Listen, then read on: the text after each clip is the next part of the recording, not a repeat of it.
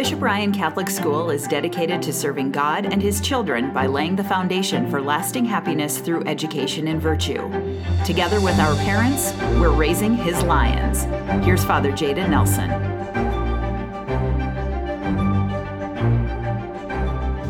Welcome back to this episode of Raising His Lions. I'm Father Jaden Nelson, and today is Monday, April 24th.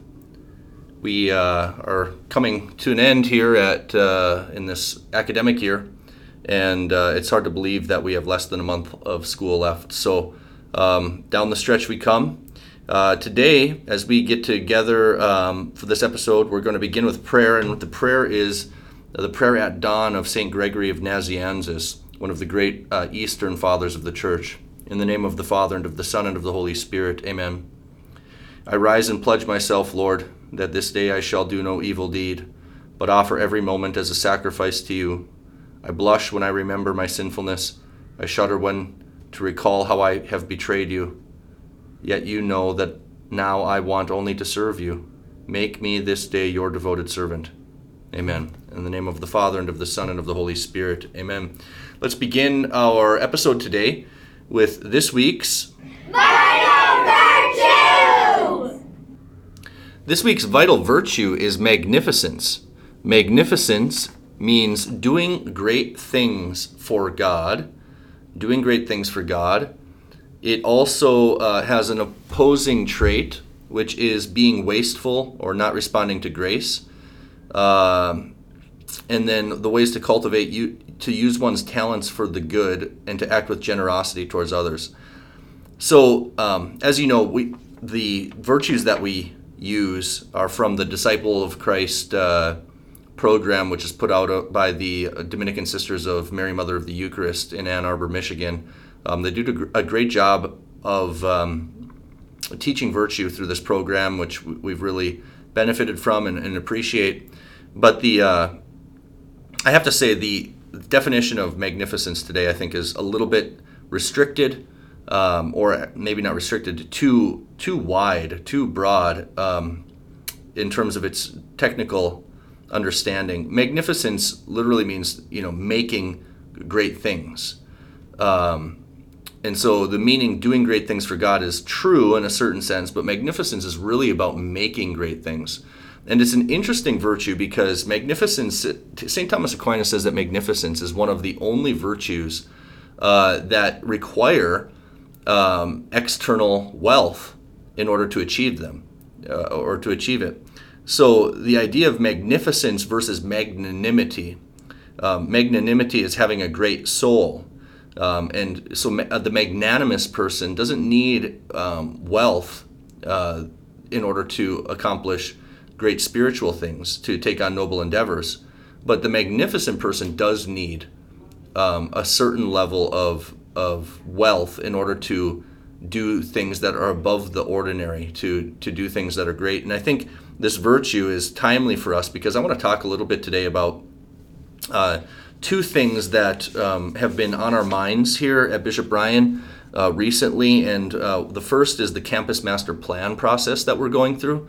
So I just want to take a moment to update everybody on kind of where this process is, what the process is, how it's going to be brought about and concluded, and what it means. The Campus Master Plan is really a comprehensive strategic plan for facilities and grounds, which includes then educational programming that is reliant upon our facility in order to happen. And so the Campus Master Plan is something that we need to do now because, as you know, we are growing.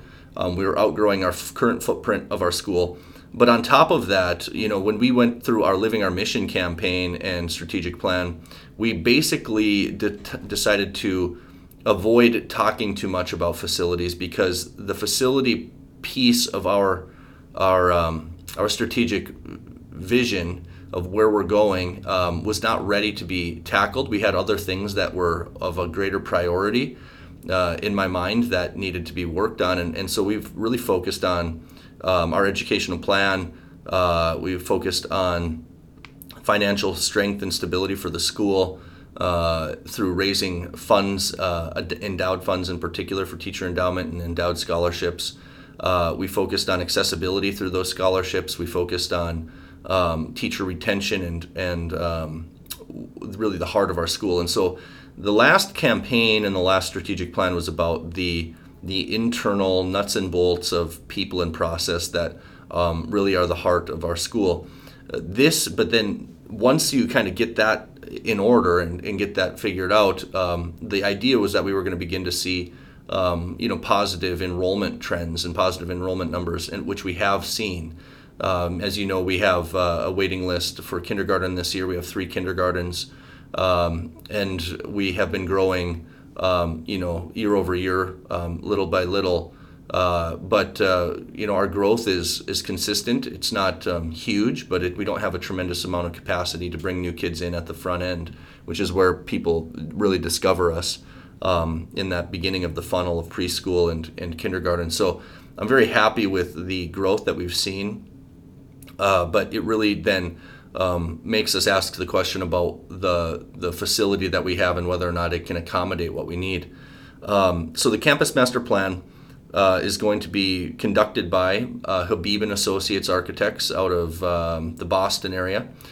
Steve Habib and his firm are not unfamiliar to the Diocese of Bismarck. They helped Trinity High School to rebuild in that devastating fire that they had, almost a decade ago now, and really did a tremendous job coming in and acting professionally, competently, and with an understanding of how Catholic schools function. And Steve and his team did a great job. And that was the first time that I encountered Habib and Associates. I was impressed with what was going on there, according to the information I was getting from everybody in Dickinson. But then they've also been included in projects in Williston and another project in Dickinson as well. So Habib and Associates, we're looking forward to what they bring to the table as an education, a firm that is specifically focused on Catholic education and this niche market here. One of the things Steve and his colleagues do is they understand the funding model for any kind of major capital improvement of Catholic school facilities. We don't just bond for a certain amount of dollars and tax people. We have to engage them, help them to see the importance of what we're doing, and help them to exercise what our virtue is today, which is magnificence. It's kind of a nerve-wracking thing to think about the different options that we have before us, but this building is 60 years old, and it was never designed to do what it's doing today in terms of pre-K through 12 education. And as our school evolves and grows, this 60-year-old building has been good to us, but we need some changes in order to be even more effective in our daily duties, our daily programming.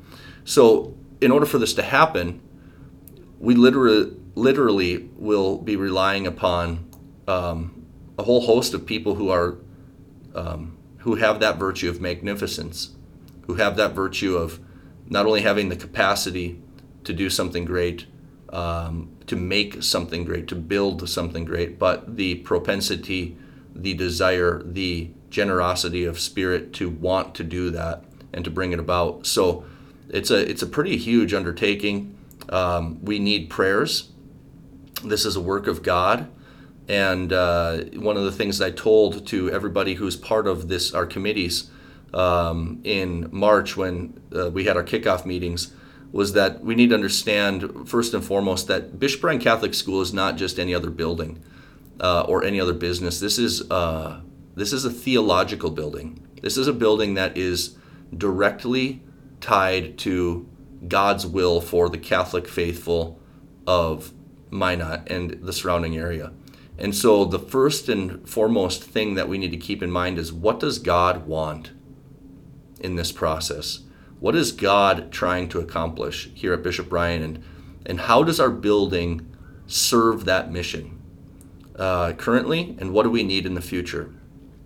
So the process is, I hope going to be a little bit different than maybe a normal campus master plan process, in the sense that prayer and discernment are essential elements of what we're going to be trying to do. We're not going to just try to force what we think we need to do, but try to listen deeply to what God is saying to us about our role in this community right here, right now, and into the future, so that we can best cooperate with His will and carry that out, because it really is God's school.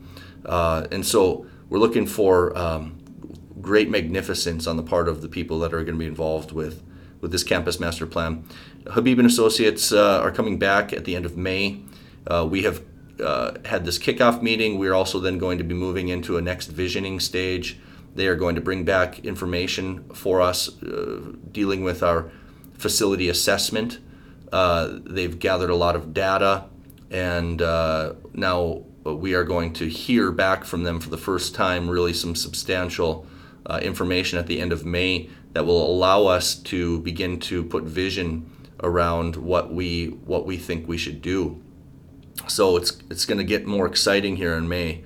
And so that's what the Campus Master Plan is all about. I want to thank all of my volunteers and people that are part of the school who are working on this plan with us. I want to make sure that I'm taking good counsel, and I have all the people in the room, well, not all of them, but a good cross-section of people in the room that are going to be helpful to me and to the board in making a decision about what we're going to do going forward. So keep us in your prayers for that Campus Master Plan process. I also want to talk a little bit about House Bill 1532. We had worked very, very hard, diligently, on crafting a bill with legislators this session that was going to move the ball down the field with regard to recognizing our importance and our role in our communities for our parents as an option for them to choose a school that aligns with their moral, religious, philosophical beliefs about how their children should be educated. Parents are, by nature, the first educators of their children. The state is not the primary educator of the populace. The state, in its educational role, is a derivative partner. Their authority derives from parental authority. This is rooted in a recognized juridical principle with regard to schools, that they act in loco parentis, in the place of parents. And so parents are the first and primary educators of their children, and they have a right to direct the education of their children in ways that best align with what they think is good for them. And so, school choice is something that is taking root all over the nation. There's a long history as to how we got to this, what I call a monolithic approach to education and K-12 education in the United States, a monolithic approach which lacks choice, options, variation, diversity, and it's based upon this public school monopoly for the population. The reasons for this are rooted ultimately in anti-Catholic bigotry at the end of the at the beginning of the 20th century, when the Catholic immigrants were coming over from Ireland and Germany and otherwise, and establishing themselves on the East Coast. The overwhelmingly Protestant communities in New York and Boston and otherwise didn't like the influence that the Catholics were having on their society, and at that time they were funding religious education, but it was all in accordance with what the general homogenous group of people were, which was, in that case, Protestant of various denominations.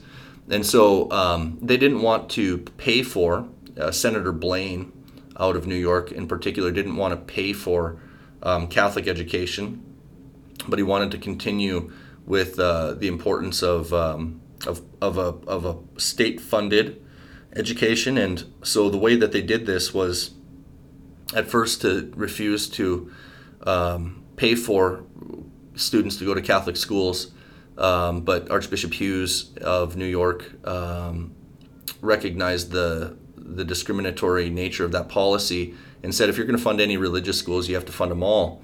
At which point then they said, okay, we're not going to fund any religious schools. And it was with a wink and a nod that they created the common school system. Basically, they took what were Protestant schools, they made them common schools, but they continued to effectively operate as Protestant schools to the detriment of the Catholic population that was seeking something culturally different than what the Protestant schools were offering. And as a result of this, the New York Constitution installed what was really the first Blaine Amendment, a constitutional amendment to make sure that sectarian schools, which mean schools that are thought to be heretical, in this case the Catholic schools, that those schools can't receive money. So sectarian, the very word sectarian is a loaded, charged word historically. And so it stopped the money from going to sectarian schools. And Senator Blaine was very keen on expanding this across the nation, and very narrowly missed or failed to get this put into our federal Constitution. And but nevertheless, he worked with states to put these Blaine amendments into other state constitutions, and some of the states, as far as I can understand, it was required that you had a Blaine amendment in order to be accepted into the Union, which I think is the case for Montana and North Dakota. Well, fast forward to where we are today, these Blaine amendments have been acknowledged by the Supreme Court to be unconstitutional because they restrict the free exercise of religion of the population. Again, free exercise of religion is not reducible to what church you go to on Sunday. It's also how do you live as your religion in a comprehensive manner. This most definitely includes education of children, and being able to educate your children in a way that corresponds with your religious faith. And so the Espinoza v. Montana decision, which came down from the Supreme Court, and I think in 2020, really lays out well the problems with the Blaine amendments and our current funding model for schools.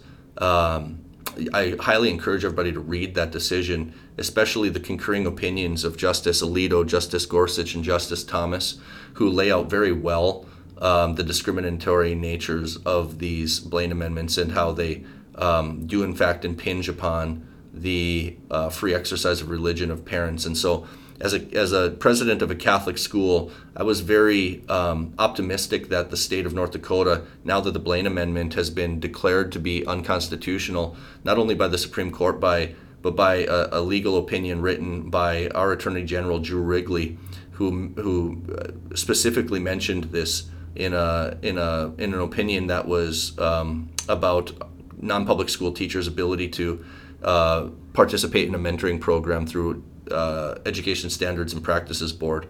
And so I was very optimistic that now that this legal hurdle of the constitutionality of sending money to sectarian schools was out of the way, that we would be able to get past in this very conservative, so-called conservative state, school choice bill that was going to allow our parents some freedom to receive a common good benefit that is due to all of the citizens of North Dakota, but is restricted to only those who are willing to send their kids to public schools and to forfeit an education that corresponds closely with their religious beliefs or moral beliefs or philosophical beliefs about what is best for their kids.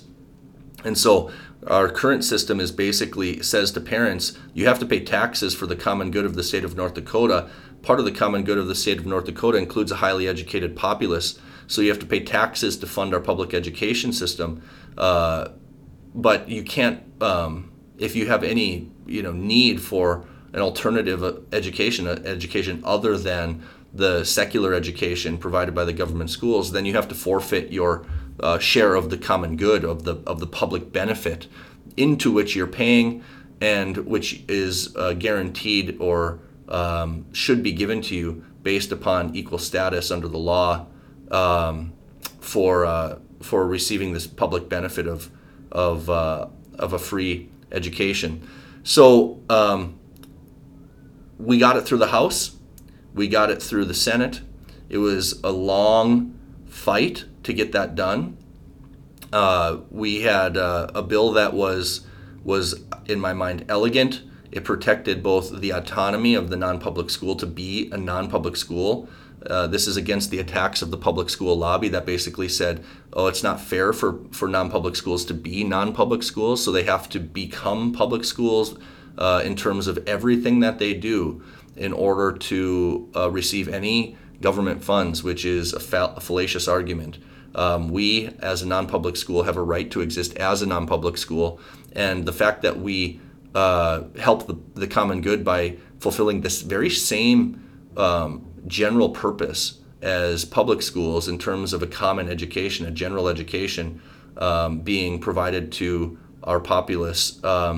We fulfill that. Our diplomas are state of North Dakota diplomas in the sense that we are approved schools by the state of North Dakota, and so that means that the state of North Dakota recognizes that our diplomas are worth the same as a Minot Public School or a Bismarck Public School or a West Fargo Public School diploma. We do we achieve the same general outcome, and yet because we're a non-public school, especially because we're religiously affiliated, we have a specific mission, and that mission transcends or goes beyond what a public school's mission is.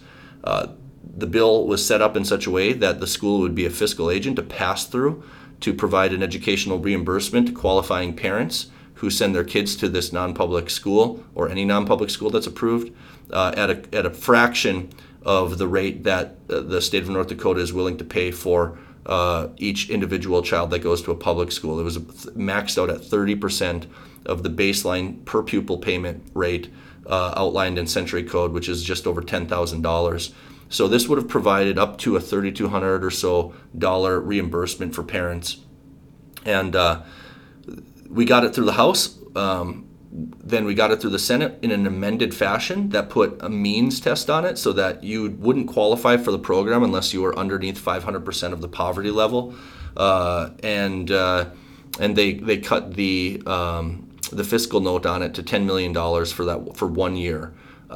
So they added a study to it. There was going to be an interim study on this bill that would have required the legislature to study the question of school choice and to come up with good options and figure out what they wanted to do in the next session. They had a sunset on this bill so that it would basically be we would have to go through an appropriations process again in order to be funded at all in the next biennium. And yet Governor Burgum, when it came to his desk, vetoed the bill, even though he stood up before the legislature, before the legislative session began, and told the legislature how important school choice was for the economy of North Dakota and being a flourishing state. This legislative session has funded a virtual academy fully, which means that you can now enroll in a virtual academy in the state of North Dakota, and that virtual academy can receive the same rate for educating you over a computer, no matter where you are. But if you go to a bricks and mortar school that happens to be non-public, you get nothing. And so I'm, as you can tell, frustrated with Governor Burgum's apparent cowardice with regard to signing this bill. I don't know how else to put it. And the reason is because when you stand up and say that school choice is important, and then you get one bill that was absolutely fought over to your desk, was thoroughly vetted, and you veto it because it doesn't go far enough, knowing full well that anything greater in terms of comprehensive reform would have been killed, would have never got to your desk. I have a hard time understanding how politically that works. If you had a problem with a bill that was as restrictive as this one was. It would have been nice to hear about that before it got to your desk, when we still could have made changes, when the legislature could have heard about how bullish you were on school choice and their need to pass something greater, which I don't know if it would have ever happened. But it's disappointing to say the least. And maybe it's not cowardice. Maybe it's political calculation. I don't know. I don't want to judge the interior sentiments of Governor Burgum, but that's what it looks like to me. And it is disappointing to say the least. So I look forward to hopefully working with Governor Burgum on something over the interim through our State Association of Non-Public Schools, which is our lobby that helped us to get this bill down the road and passed through 2 chambers before it got vetoed. But yeah, it's frustrating, and it's one of these situations in which we had an opportunity to really push the ball down the field and do something that's never been done and revisit it next biennium, but it didn't happen. So with that, that's the update on some of the most important things going on at the school right now. I wanted to touch base on those 2 things so that you had an understanding of what was going on and what we can expect going forward. It's been good to be with you this morning on Monday, April 24th. I wish you a happy week, and let's try to foster magnificence within our students, getting them an understanding that it takes people investing themselves into the greater good in order for good things to happen. God bless you.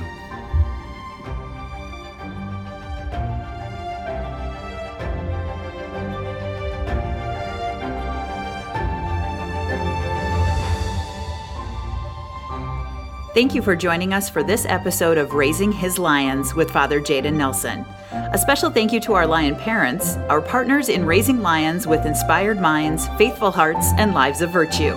Visit us online at bishopryan.com.